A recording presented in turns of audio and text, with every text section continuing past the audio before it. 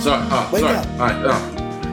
All right. I had the weirdest dream, man. Yeah? Yeah, this dishwasher went off and then made this weird sound. Uh-huh. And then... Was it in the key of C? Probably. I don't even remember, but there was an orange juice glass and... I don't know, and Pat Sajak, I think, gave me pink eye. No, it was Scott Baio. I think it was Scott Baio. Oh. Yeah. Charles in charge. Did you try to buy a vowel? I tried to buy a bowel. Oh. Yeah. You know, this is the second podcast in a row where we mentioned key signatures and vowels. Oh. Well, we're off to a great start, man. Have we lost our entire audience? We'll wait till the last guy leaves. All right, that's fine. Frank, get out of here. We got to lose our audience. Hey, this is How You Play the Game, the official podcast of the OSIP Foundation Incorporated. Yours truly, Jack Furlong, with you as we talk to you about what's going on as far as the world of sportsmanship is concerned. This is the second episode of the month of April. The year is 2019. Inhale. So glad you can be with us. Across the way is our producer-engineer, Mr. Sean Ryan. Hello, Sean. Hey, Jack. What's cooking? I got a present. Well, not a present, but yeah, I guess a present. I got a... Whoa! Yeah. Where did you get that? We're gonna let our viewers, our listeners guess based on the description. Okay. Well, it's about 6 feet tall. Okay. It's made of wood.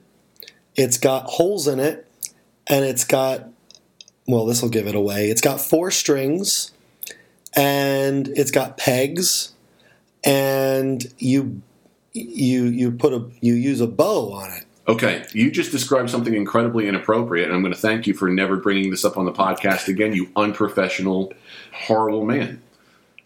So I got a string bass. Oh, I was way off! So, yeah, I have a string bass student. Oh, and, that's great. It is so much fun.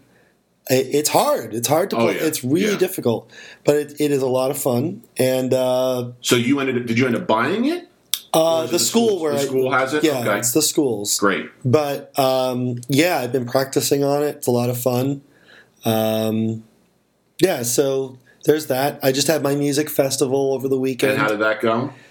I'm still recovering. I can imagine. That's like a nonstop thing, I imagine, right? Yeah. Friday evening till Sunday afternoon. Like it was rewarding though. You're making me tired just thinking about it, and that has nothing to do with the fact that I just woke up. Good morning. Thank you. So yeah, I had lots of students in it. They all did really well. You got a lot of students in your string bass? In my string bass? Yeah, in my string bass I could fit about 5 or 6 kids. Okay. That's an easy way to transport them. It is. You know, especially on, the plane. Right. You know. Never mind how they're going to get out. No. Well, you got to kind of have to build them into the bass in the workshop. This is some rescue. Do you have a plan for getting out? Piece the brain, sweetheart. Into the garbage chute. That's from Star Wars. Yes, it is. Episode 4. The best one, in my opinion. I agree. Someone asked me that, and I was like, I can't answer anything else other than that. I don't care how boring of an answer that is. Yeah, it was groundbreaking. Yeah. So, but that was fun. Been really super busy.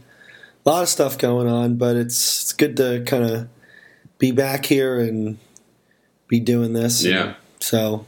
Hey, I just thought of something. Okay. Yeah. Before we get to the topic that we did in pre-production, you want to do a really quick, small DQ review? Why not? Okay. Yeah. Actually, before we do that, okay. let's do all the promo stuff that we have to do. Yes. Just so that people hear the same jargon episode after episode. Right. Make sure that you get in touch with the show. Okay, the website is osipfoundation.org. There's a spot there for you to listen to the episodes and also click to submit your stories of sportsmanship, whether good or bad, and we'd love to have you on the show to talk about it. So if you want to be heard by listeners worldwide, get in touch that way. You can also keep the comments going and keep the conversation going via social media. You can email the show at podcast@osipfoundation.org. Social media is facebook.com/OSIP Foundation. Twitter is @OSIP Foundation. # How You Play the Game. Instagram will soon be @OSIP Foundation. Am I forgetting anything? Website, email, Facebook, Twitter, Instagram. I think that's everything. Give us 5 stars. 5 stars, reviews. We appreciate them. Yep. Preferably if they're good ones. But that, yeah. We already listen. We get bad reviews as human beings in the first place. It has nothing to do with the podcast. so you can save your bad reviews online. Okay? Yeah. All right. So now that we got that out of the way, a little DQ review. Okay. So I'm doing a varsity baseball game. Oh, this is a personal DQ. One. Okay. Yes. It's not an official DQ, so that's why I don't feel terrible talking about it. But I'm doing a varsity baseball game. It happens to be at a private school. 2 private schools are playing each other. And go onto the field, and I've got the bases. And the home team, their dugouts on the first base side. And they've got about 15 to 20 students who are not part of the team lined up along the fence just by the dugout on the first base side. I'd say most, if not all, were male, probably around the ages of 16 or 17. And as the game starts, they begin to chirp at various people. Like birds? No, like the chirping, like the sports term of complaining. Oh. And harassing is not the greatest synonym, but they're saying slightly derogatory things that are starting to get annoying. Okay? And they're not doing it towards their own team. So they're doing it towards the visiting team. They're doing it towards the officials. That kind of stuff. More so the visiting team than anything else. Because the game had just started, so there was really nothing to complain about with the officials. Right. You can't really, question a call if I haven't even made a call yet. Yeah. So anyway, they're getting a little, I was kind of like, that's weird. All right. So the top of the first ends, and I decide to break one of our cardinal rules. And that is that we do not approach and confront spectators. But I'm thinking to myself, okay, these are all students. These are all kids. Did they all go to that school? They all went to the home school. Okay. I probably have a decent shot at nipping this in the bud if I just gently say something to them as a group in between innings, as opposed to confronting somebody and really making a big deal about this. So I go over to them and I say, hey guys, how you doing? And I say, okay, listen, I'm going to tell you guys once. We cheer for our team, not against the other team. Is that understood? If I have to come over here again, I will have all of you removed. Cool? Cool. Have a great day. And walk away. We go into the bottom of the first. Sure enough, after about a batter or two, they start again. So now I'm rabbit ears. Like, the first thing that's remotely close, I'm like, okay, I got to remove them. So they're basically crossing a line as the inning goes on. And I'm thinking, all right, they haven't done anything so egregious that I have to stop the game to have them removed right now. I'm going to wait till the half inning is over and then do it in between the inning. But they're going to go. So the inning ends. I immediately start scanning for the athletic director or the site director.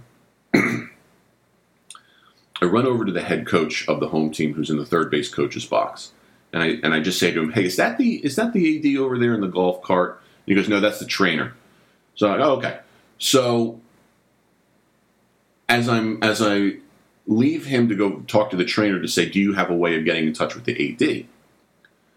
The visiting fans who are on the third base side say to me, hey, Blue, what they're doing on the other side is not cool.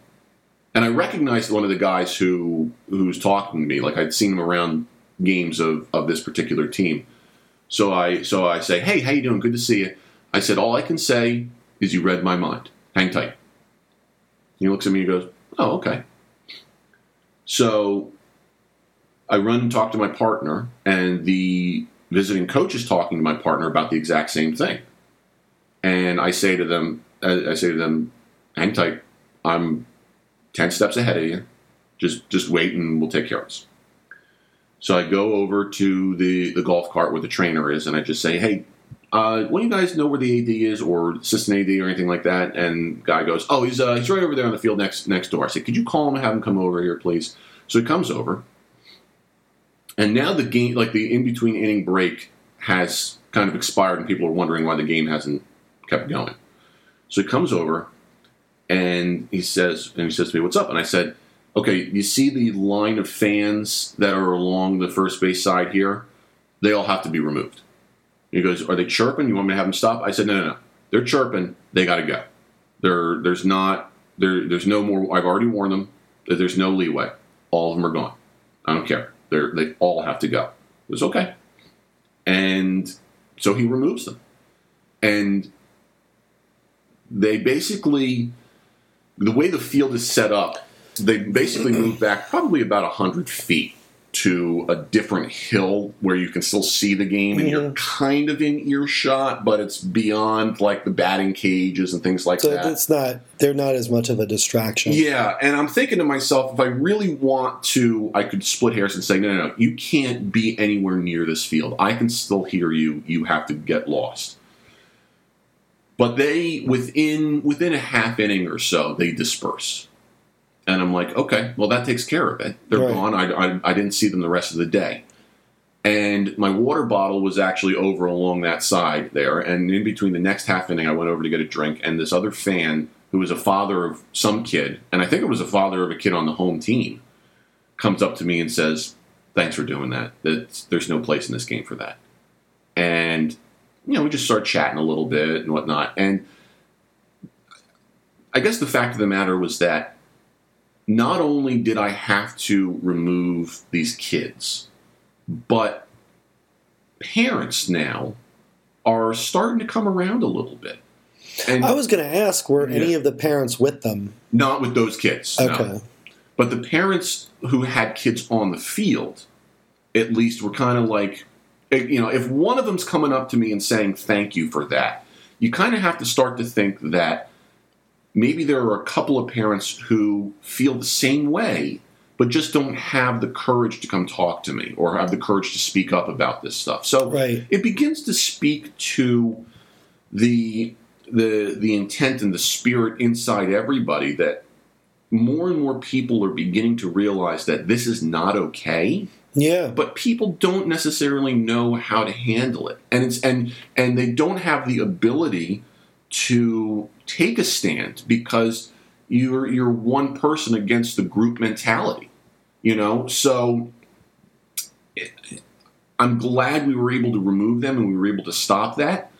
But I also am beginning to understand more, and I think more people are beginning to understand that not only is this not okay, but there's like an internal battle that's going on with people where they don't know how to go against the group, the herd, to say what you're doing is not okay. So I'm becoming more sensitive to that, and I hope that more people begin to have the courage to do something. Well, I'm glad the AD was on your side. Yeah. I know that, maybe, well, I think less so with ADs and more so with coaches. Coaches tend to be, either one way or the other. Right. Like they either, starkly defend their fans and players to the point where anything you say, they're going to act like, no, this isn't a problem. Right. But the AD sounded like he got it. Yeah. And was willing to work with you. Mm-hmm. That's really good. Yeah. Did the coach of that team say anything? No. Okay. The coach of the home team did not say anything. Maybe he didn't notice. Either that or, they could have been people who were embarrassed but didn't want to speak up, didn't know how to go against, maybe they were in that conflict of saying, well, we appreciate our fans coming out, but not to do that. Now, is this something you had to report? No, because when it's dealing with spectators, you don't have to fill anything out. You just have to talk to the AD and have them take care of it. So why is it a cardinal rule then not to get involved with spectators if you feel that there's cause for distraction? I think that, and first of all, this cardinal rule is only at the scholastic level. I believe it's more of a legal thing. I believe that it's more of there are better channels to address these problems than having you do it directly in order to protect yourself from any sort of legal ramification or anything like that. It's kind of akin to how if a major league umpire notices a problem with a fan, he's not going to eject the fan directly. He's going to get a security guard and say that fan needs to be ejected, at which point then the security guard will take care of it. There's a chain of authority there that sets a certain precedent. If you're not going to you're not going to terminate a game because a fan won't leave at that level. But if a security guard, if a police officer gets involved where they have the power to arrest you and detain you, now all of a sudden, the authority becomes different. So I believe it's probably akin to something like that. Because I remember you telling me that story about the fan who said, "I'm going to go home and watch golf instead of this." Yeah, and I said, "I don't even think golf's on there." Yeah. That's because that was a rec game. That was a recreational game, so that's why I had more authority there to remove a fan. Scholastically speaking, you don't really. I mean, you just there's a legal thing. There's a chain of command thing. There's that kind of stuff. It becomes a little bit more murky, So, but I felt like if there was ever a reason to break that rule, that would have been the reason. You got a group of students acting a certain way. If it was a group of adults, a group of parents acting that way, I would probably would have approached them at all. I would have gone right to the AD. Okay. But being that they were students, it was kind of like saying to a participant, listen, I want to keep you in this game. I don't want to have to eject you or disqualify you. You got to work with me here. Okay? Yeah. Got to understand where I'm coming from. So that's why I decided to do that. But it was just an interesting story to kind of reflect on some of that stuff. That is interesting. And kids are kids. That's the other thing too that we. Well, that's why you sort of moved them back, and it lost its momentum on its own accord. Exactly. When you're dealing with. And I know this from experience because I, at one point, was a teenage male, and I sometimes still think that way. It's I can't speak for you, but no, I am. Okay? I might not look it, but we both were there. Right? Mentally, I'm still there. Yeah, we're still 12, right? Yep. So, but the good old days. Yeah. I can recall being. In my teenage years and kind of feeling that certain level of invincibility, maybe not to the sense of I can do whatever I want. I'm entitled to whatever, I'm not really getting into the argument of, these private school preppy kids are so entitled and have everything and feel they can do whatever. It's not about that. It's more about just a teenage male feeling that I can grab the world by in the palm of my hand. I have control, and that line of thought that goes through a teenager's mind as they go through adolescence into adulthood, because that doesn't really begin to change significantly into their 20s, and really when the frontal lobe develops around the age of 30, when a male's brain finally is like, maybe I actually need to tone it down a little bit, and think a little bit more about this stuff, Yeah. Well, it's funny. Most kids think they're invincible. I was quite the opposite. You thought you were invisible? I was very vulnerable. I was a rule follower. Yeah, me too. I didn't break rules. I didn't. I was very. The only time I was the typical teenager was on cabbage night. You like cabbage? Oh, okay. So you're not from North Jersey. Is that mischief night? Yeah. So cabbage night. Yeah. That's the only time I was like a normal teenager. Yeah. Every other 364 days. That's right. Unless it was a leap year. Then it was 365. Yeah. But, yeah. I was, quite the sheltered, rule-following, non-partying, right. vulnerable teenager. To be honest with you, until I was 17, I was the exact same way.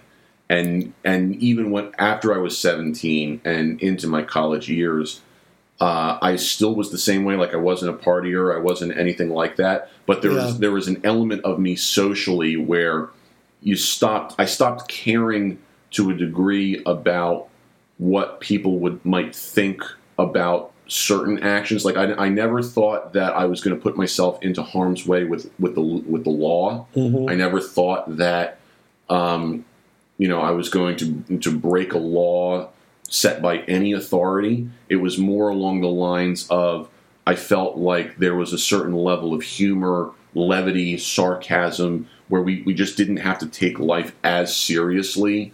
It was more about the ability to just, tell jokes and be humorous and things like that. Yeah. That began to change in me.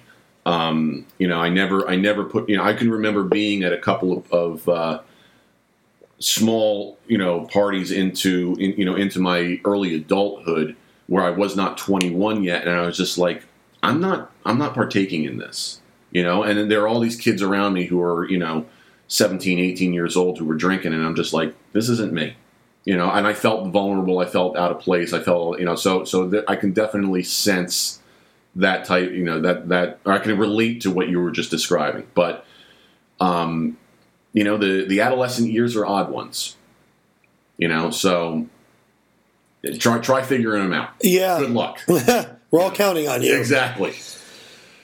So that's that story.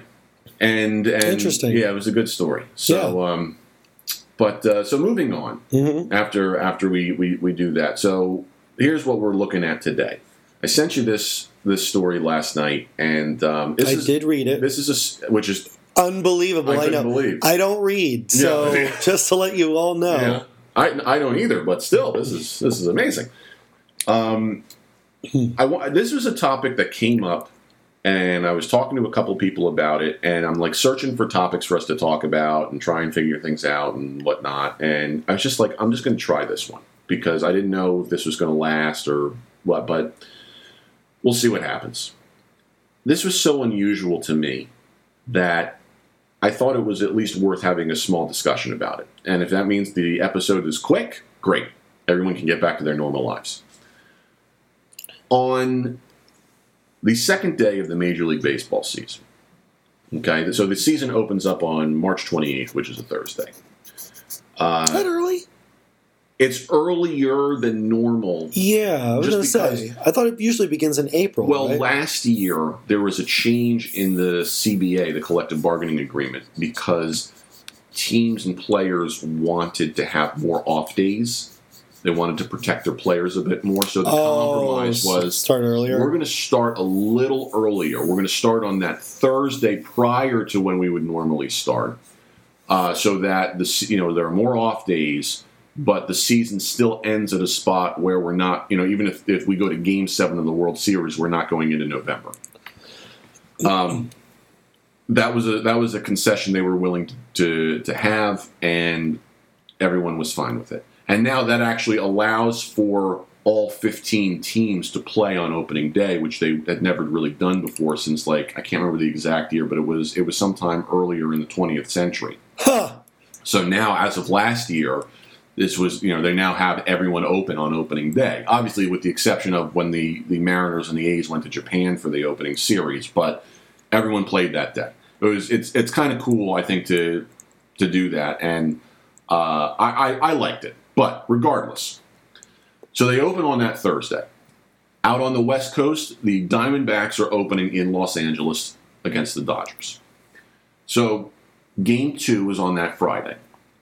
And the Dodgers ended up blowing out the Diamondbacks. I think the final score was like 18-6, okay?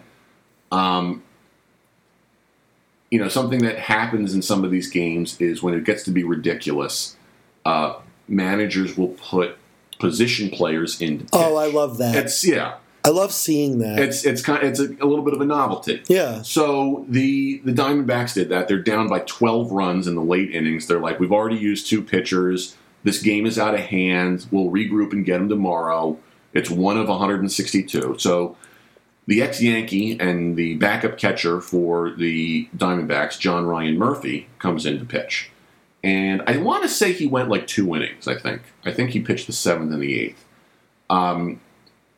But that's not really out of the ordinary. Maybe it's out of the ordinary in that it happened real early in the season. You wouldn't think that this would happen that early. Right. But whatever, it happened. So, okay, not a big deal. So the Dodgers did something that caught my eye, and my initial reaction was one where I was like, I don't know if this is right. The Dodgers are up by 12. The game is out of hand. The Diamondbacks, for all intents and purposes, are conceding. Okay? But you got to get all 27 outs. In the top of the 9th inning with a 12-run lead. Can a team forfeit? I mean, I guess they could by the letter of the law, but remember that in baseball, anything can happen. Okay. So there, and you can't tell an offensive team to say, like, you got to give up your at bats. Guys want to hit; they have averages to get and whatnot. And that's how their statistics are what help boost their career. I was gonna say, how are the statistics affected? Right. I think that's what happens is that the statistics can become affected as a result of that, and so. We need to get our guy Gil. Yeah, I guess so. He could probably shed some light on this. But remember that statistics are what help players boost their cases for contracts and stuff like that. So they don't want to give that stuff up. And further, they also don't want teams to forfeit and have fans go home like, I can't believe I saw that. What did I pay for? That kind of thing. Yeah, it is a business. Yeah, so they're not going to forfeit. Right. Top of the 9th, Dodgers are up by 12. Diamondbacks have put up the white flag.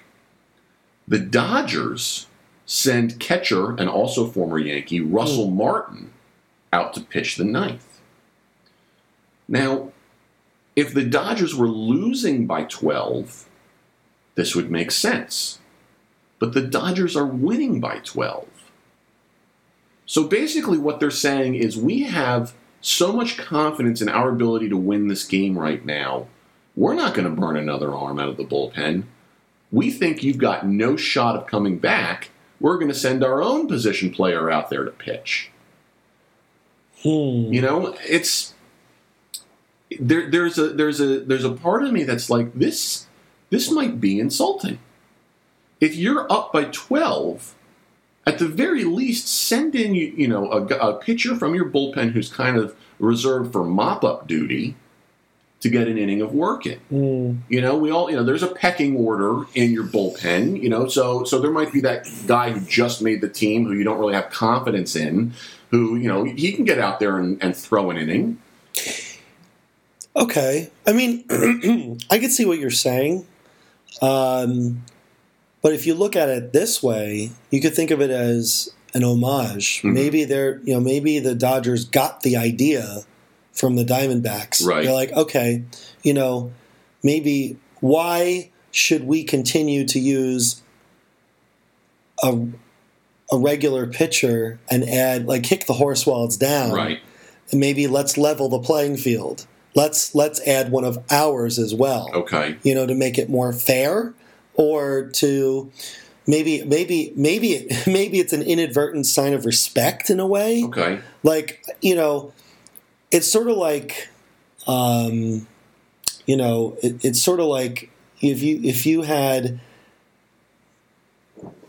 let's say, an adult and a child racing each other, right? Right. And the child was like 6 years old and couldn't run that fast, and you had an adult racing. It's sort of like, okay, for the adult to start another 100 yards back, Right. as a handicap almost, Right. to make things even, or like how there's handicaps in golf, Right.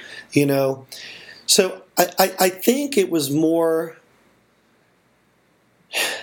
I don't think what was done was intentional. Right. Was intentionally made to feel one team, because there's no rivalry between them, right? I mean, they're in the same division. Yeah, so, but it's not like Red Sox Yankees. It's not like Dodgers Giants. Let's right. put it that Okay. way. Okay. So I think it's more like I think it's either the Dodgers were like, okay, I like what they're doing. Right. Like maybe let's we know what the result of this game is going to be. Right. Let's put one of our position players in just to kind of level things out and maybe make it a little bit more casual. Right. Just let the players kind of unwind a little bit. I know that sounds a little weird, but I mean, you still want to play hard no matter what. Right. Guys are not going to give away at bats. Right. No, yeah, of course not. And they shouldn't be expected to. Right. But what I'm getting out of this is, and I didn't see the game, so I don't know 100%. I didn't see facial expressions or reactions or like eye rolls or anything. So I don't know if you saw the game. I saw some of the highlights. I was listening on the radio, actually. I don't think that, there was anything said after the game, because the Diamondbacks, I feel like, publicly were not going to get insulted by this, because they're the ones, like, we lost by 12 runs. We don't really have a leg to stand on and to say, how dare they do this? Yeah, it's almost like you'd almost rather lose by that much, right, than it be so close and have one thing ruin the game. Exactly. You just didn't have a good day. They internally might be like, that was a jerk move by them. We're kicking us while we're down, and by doing something like that. But they're not going to say anything like that publicly. They're not. Right. They're just not going, especially for Game 2 of the season. Yeah, and I think that I don't think the Dodgers had any malice or any ill intent towards the Diamondbacks with that move. I think they just saw what they were doing and said, you know what, let's do that too. I mean, we mean no offense by it. Right. We just want to level the playing field and just finish the game out. You're saying there was probably that understood mutual respect to the point where they're just like, we all know what's happening, let's just get out of here. Yeah. Okay. Yeah, and it's like it would be like, okay, it's like it would almost be worse if the Dodgers sent in like a hard throwing closer. Right. Well, that's really insulting, because you're like you're already up by 12. You don't need to send in Kenley Jansen, your flame throwing closer. It's not a save situation. And so I think if they had used, maybe they thought that if they had used someone who was designated as a pitcher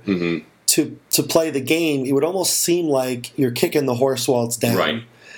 So I don't think it was necessarily an intentional bad move, right?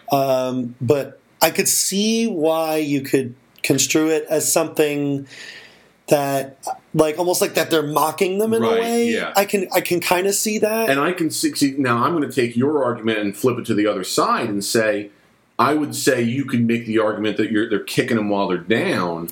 Had they put in a flamethrower, okay? Yeah. So I guess to me, the easier compromise would have been your low-level reliever, just the guy who just barely made the team. Right. That's probably something that's a little less controversial at that point as a result. Or get a rookie in there or something to clean, just to get some. Every team throws has in. them. Every team has an arm in the bullpen, right, who is a long man, who is a young kid who's there for mop-up duty, who the manager doesn't fully trust in the same way that they trust their late-inning relievers.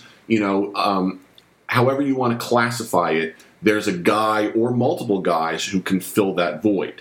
And so that's why I would, as someone who's within the community and analyzes the game as intrinsically as I do, that's where my mind was going. So then why, and then you got to ask, well, I know normally position players pitching doesn't happen until like later in the season, usually, if the pitchers are tired.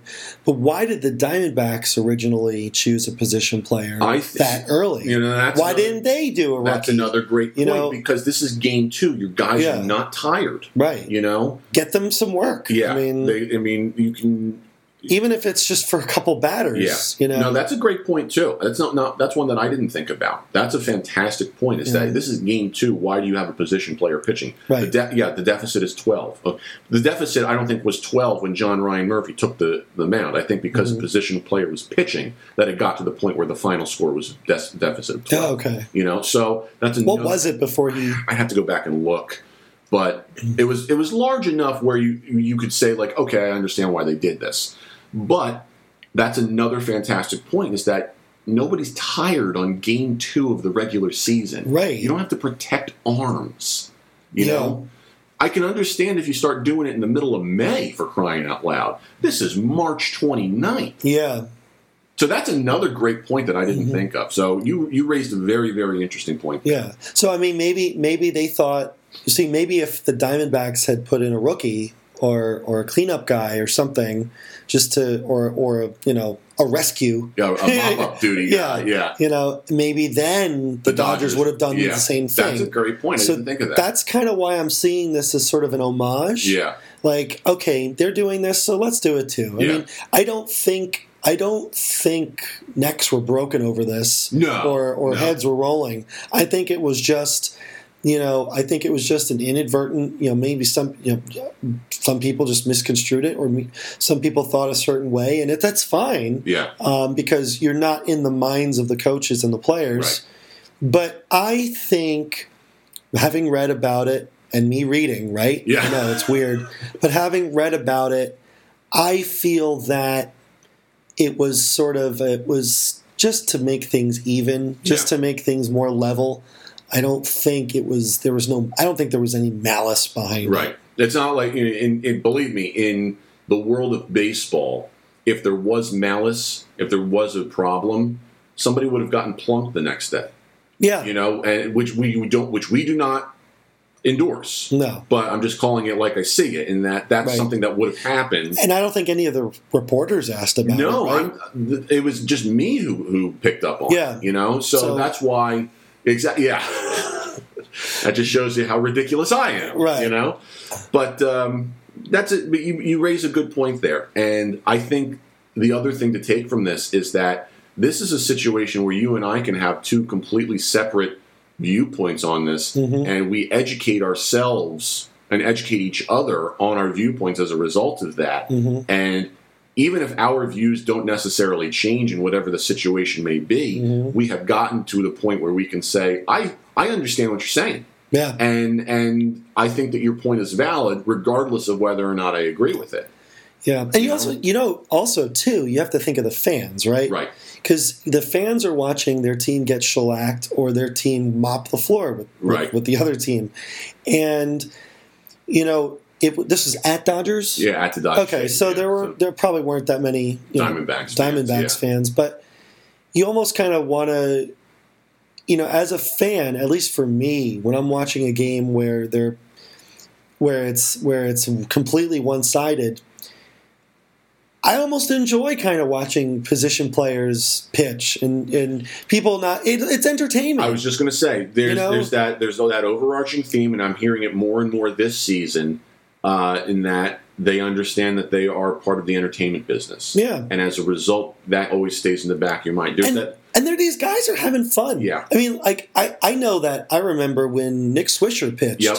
He was having fun. Back in 2009. Against the Rays, right? Yep. And you might remember from the post-game in that, so Swisher was having fun during that.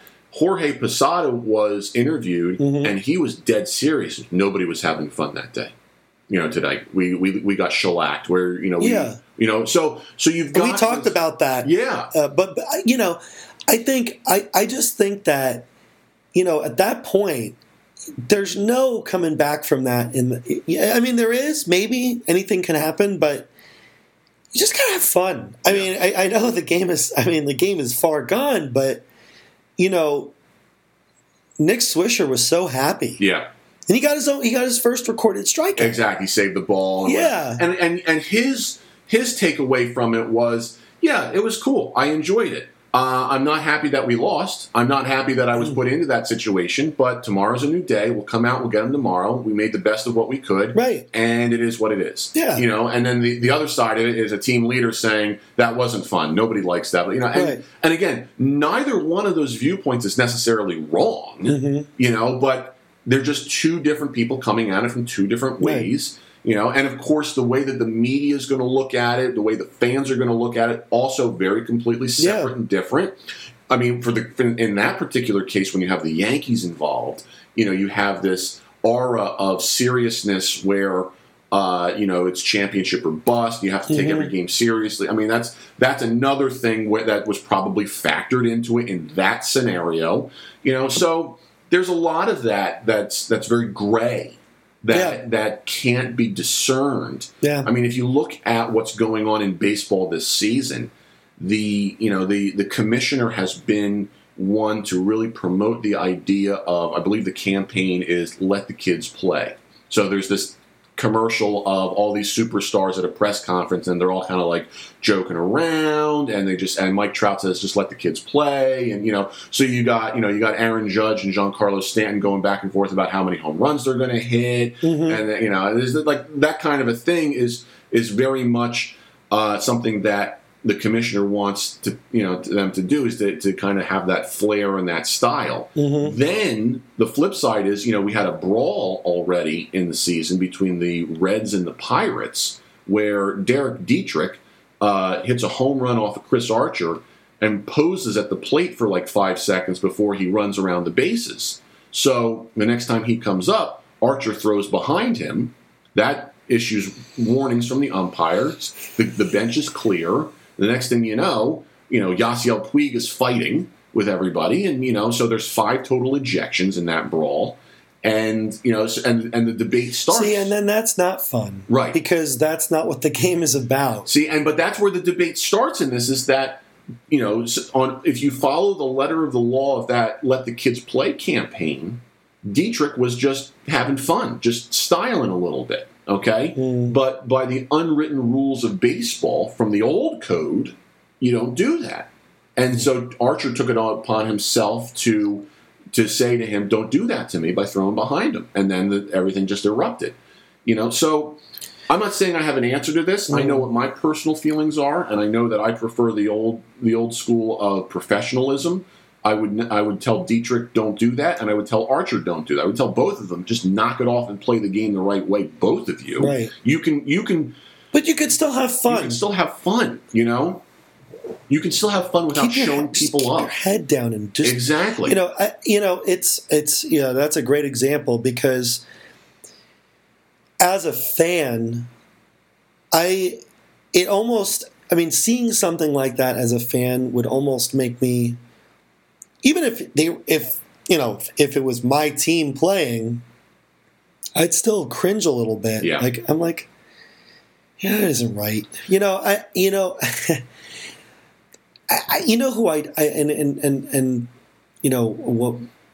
One of the players that didn't I guess grandstand as well. I guess he did grandstand a little bit for the Red Sox, Manny Ramirez. Yeah. He was kind of like that sort of posing. He watched his home runs. And I'm like, okay, we've had enough of this. Yeah. And then the proof was in the pudding, as he gets suspended for steroids. People like that. It doesn't. You're over seasoning the game. It's like okay, being proud of what you did. It's kind of like, you have this meal, right? You have these eggs, and you're adding salt and pepper to them to make them more flavorful. But if you're posing on the plate, that's like unscrewing the top of the salt and just pouring the whole thing on. And you don't taste the eggs anymore. No. Right? And that's what I feel like this is. And I think what the commissioner is saying, judging from hearing what you were saying about the commissioner, is let the kids be kids, but there does have to be a degree of professionalism. They're still adults. They're still adults. Okay. Yeah. That's that's kind of like, all right, so the old school mentality is act like you've been there before. Okay? Mm-hmm. So we go back to the dynasty of the New York Yankees. You might see a Derek Jeter or Mariano Rivera. When Rivera strikes out the side to collect a save and end the game, he's giving you a small fist pump, and then he's walking and handshaking the catcher and the rest of his team. Derek Jeter, if he gets a hit, he's clapping his hands once, and then it's all right back into the game. Okay? Now, perhaps that old school mentality is too serious for today's crowds. I look at someone, and I'm not putting this person on a pedestal, because I know that he has his flaws, as everybody does. But I even look at someone like an Aaron Judge who, okay, he hits a ball that's probably going out. Okay? As soon as he hits it, he drops the bat and he's running hard until he knows it's out. Once it's a home run, then maybe he's given a clap and a yeah, something like that, and he slows into his trot.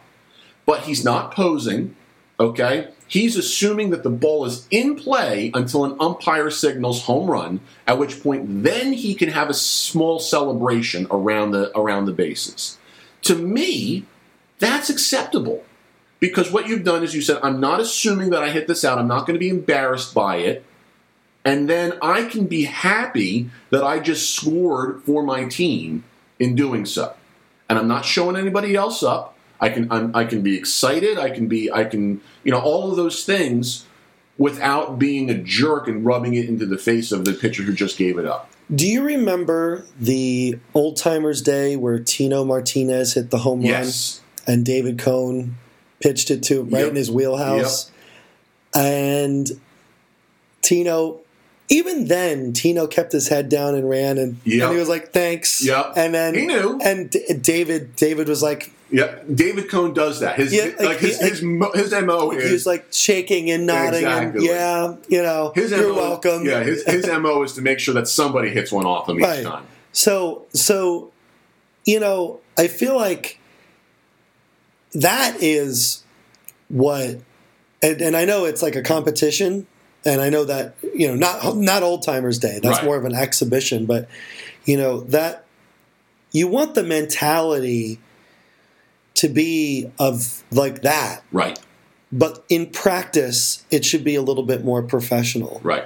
So it's great to see something like that and to see those guys having fun. Mm-hmm. I wish that's what it was like every day. Yeah.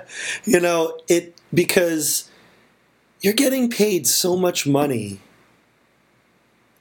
If I was paid $10 million a year to play a game, to play a game like that, I wouldn't be sticking it to the other team. Right. I would be genuinely enjoying what I'm doing and giving it my all and just working towards improving myself personally through that. So I don't know. I just feel like there's so many different ways you can play the game. There's so many different ways you can look at it and analyze it. But the first and most important thing is to have fun. To me, I agree. I agree with that. I just. I think it's a game. I think back to 2008, which I know was an eternity ago for most people, and the discussion was on Jabba Chamberlain and how when he would strike out a batter to end an inning, he would be a little bit more demonstrative. He'd be screaming, he'd be pumping his fist for a split second after that, but then he would calm down and he would walk off the field. He wasn't trying to really show anybody up. Right. And the reason that was so different was because Rivera was still there, and he was the exact opposite. He was the elder statesman who was really the model of, you talk about putting someone on a pedestal. If anyone deserves to be on the pedestal, it's Mariano Rivera. Just the man is flawless from that standpoint. Yeah. But that stark contrast between the two made that discussion happen. And I remember thinking to myself, I wish Jabba was more like Rivera as a result of that. When you fast forward to now, you can begin to see, like, in a high leverage situation, bases loaded, 2 outs, go ahead runs at third base, and you strike out the batter to end the inning and strand that runner and keep your team in the lead. You can show emotion there. You can like, yeah, and whatnot for, a second, and then you walk off the field without, dancing off or being, demonstrative in any sort of way. And I think that we've gotten to a point where we understand human emotion and we say, okay, that's acceptable. We have not done anything. We haven't crossed the line at that point. We're not. There's no dancing involved. Now, granted, that still might not be some people's cup of tea, but I think if you pull back and you observe it from the outside, you say, nothing here has become so egregious that this is an issue. See, yeah, and one of the things that sort of reminds me of is, I forget when this was. This was years ago. Where was it Alex Rodriguez? He, in between innings, I think he was a visiting player. He ran across the pitcher's mound. Yeah, with Dallas Braden on the mound. And Dallas was like, "Get off my mound!" Exactly, because he was losing. He was the losing pitcher, I think, right? Right, and then later he pitched a perfect game, and everything was like. Like all of a sudden he was elevated to king, and they had T-shirts "Get off my mound" and blah, blah, blah, blah, so. I'm like I feel like I don't think Mariano would have said anything, right? I mean, because it's just I guess that has to do with the mentality and your territorialism, and just is it an unspoken rule that you shouldn't? The mound is part of the field, right? Not that Alex Rodriguez is the textbook example of good sportsmanship. No. Good sportsman, but if it was someone else, okay, it's the quickest point. The quickest way from point A to point B is a straight line, right? And if the mound is there. Sorry? Yeah. What? This is not your mound. Right. This is your ballpark's mound. Right, exactly. You don't own this mound. Exactly. If I dig here, am I going to find a deed? Right. A title. Is this like Monopoly? Are you building houses and hotels on this pitching rubber? Do I literally have to? Can I not pass go? Exactly. Can I not collect $200? Do I pay rent by there free landing parking? Here? Exactly. And you must be the Monopoly man. Hey, thanks for the free parking. Yeah, like stuff like that. Yeah. I don't know. I know what you're saying. I know what you're saying. It's just like, why are you taking it so seriously? Yeah. It's, I don't know. But I think we covered a few good things here today. I think so. And I think the other thing too is that we've also determined that there is this gray area, and you and I can even not see eye to eye on things, but have this spirited debate that is positive.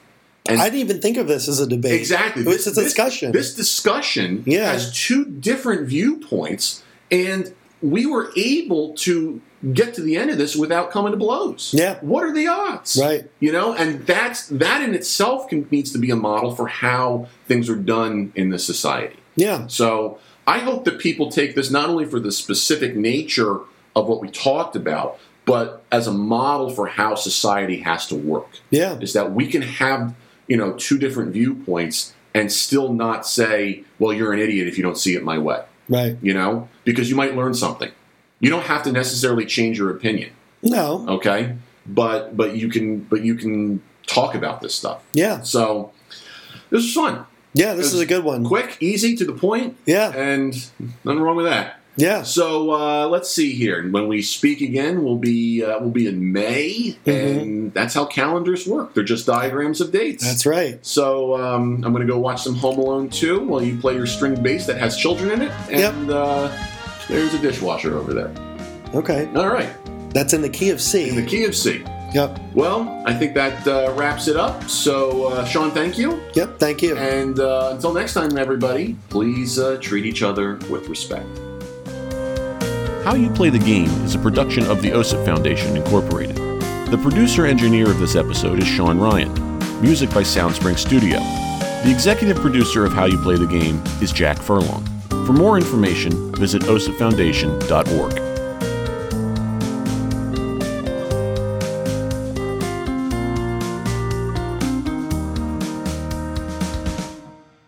If you're interested in advertising on How You Play the Game, please email us at podcast@osipfoundation.org.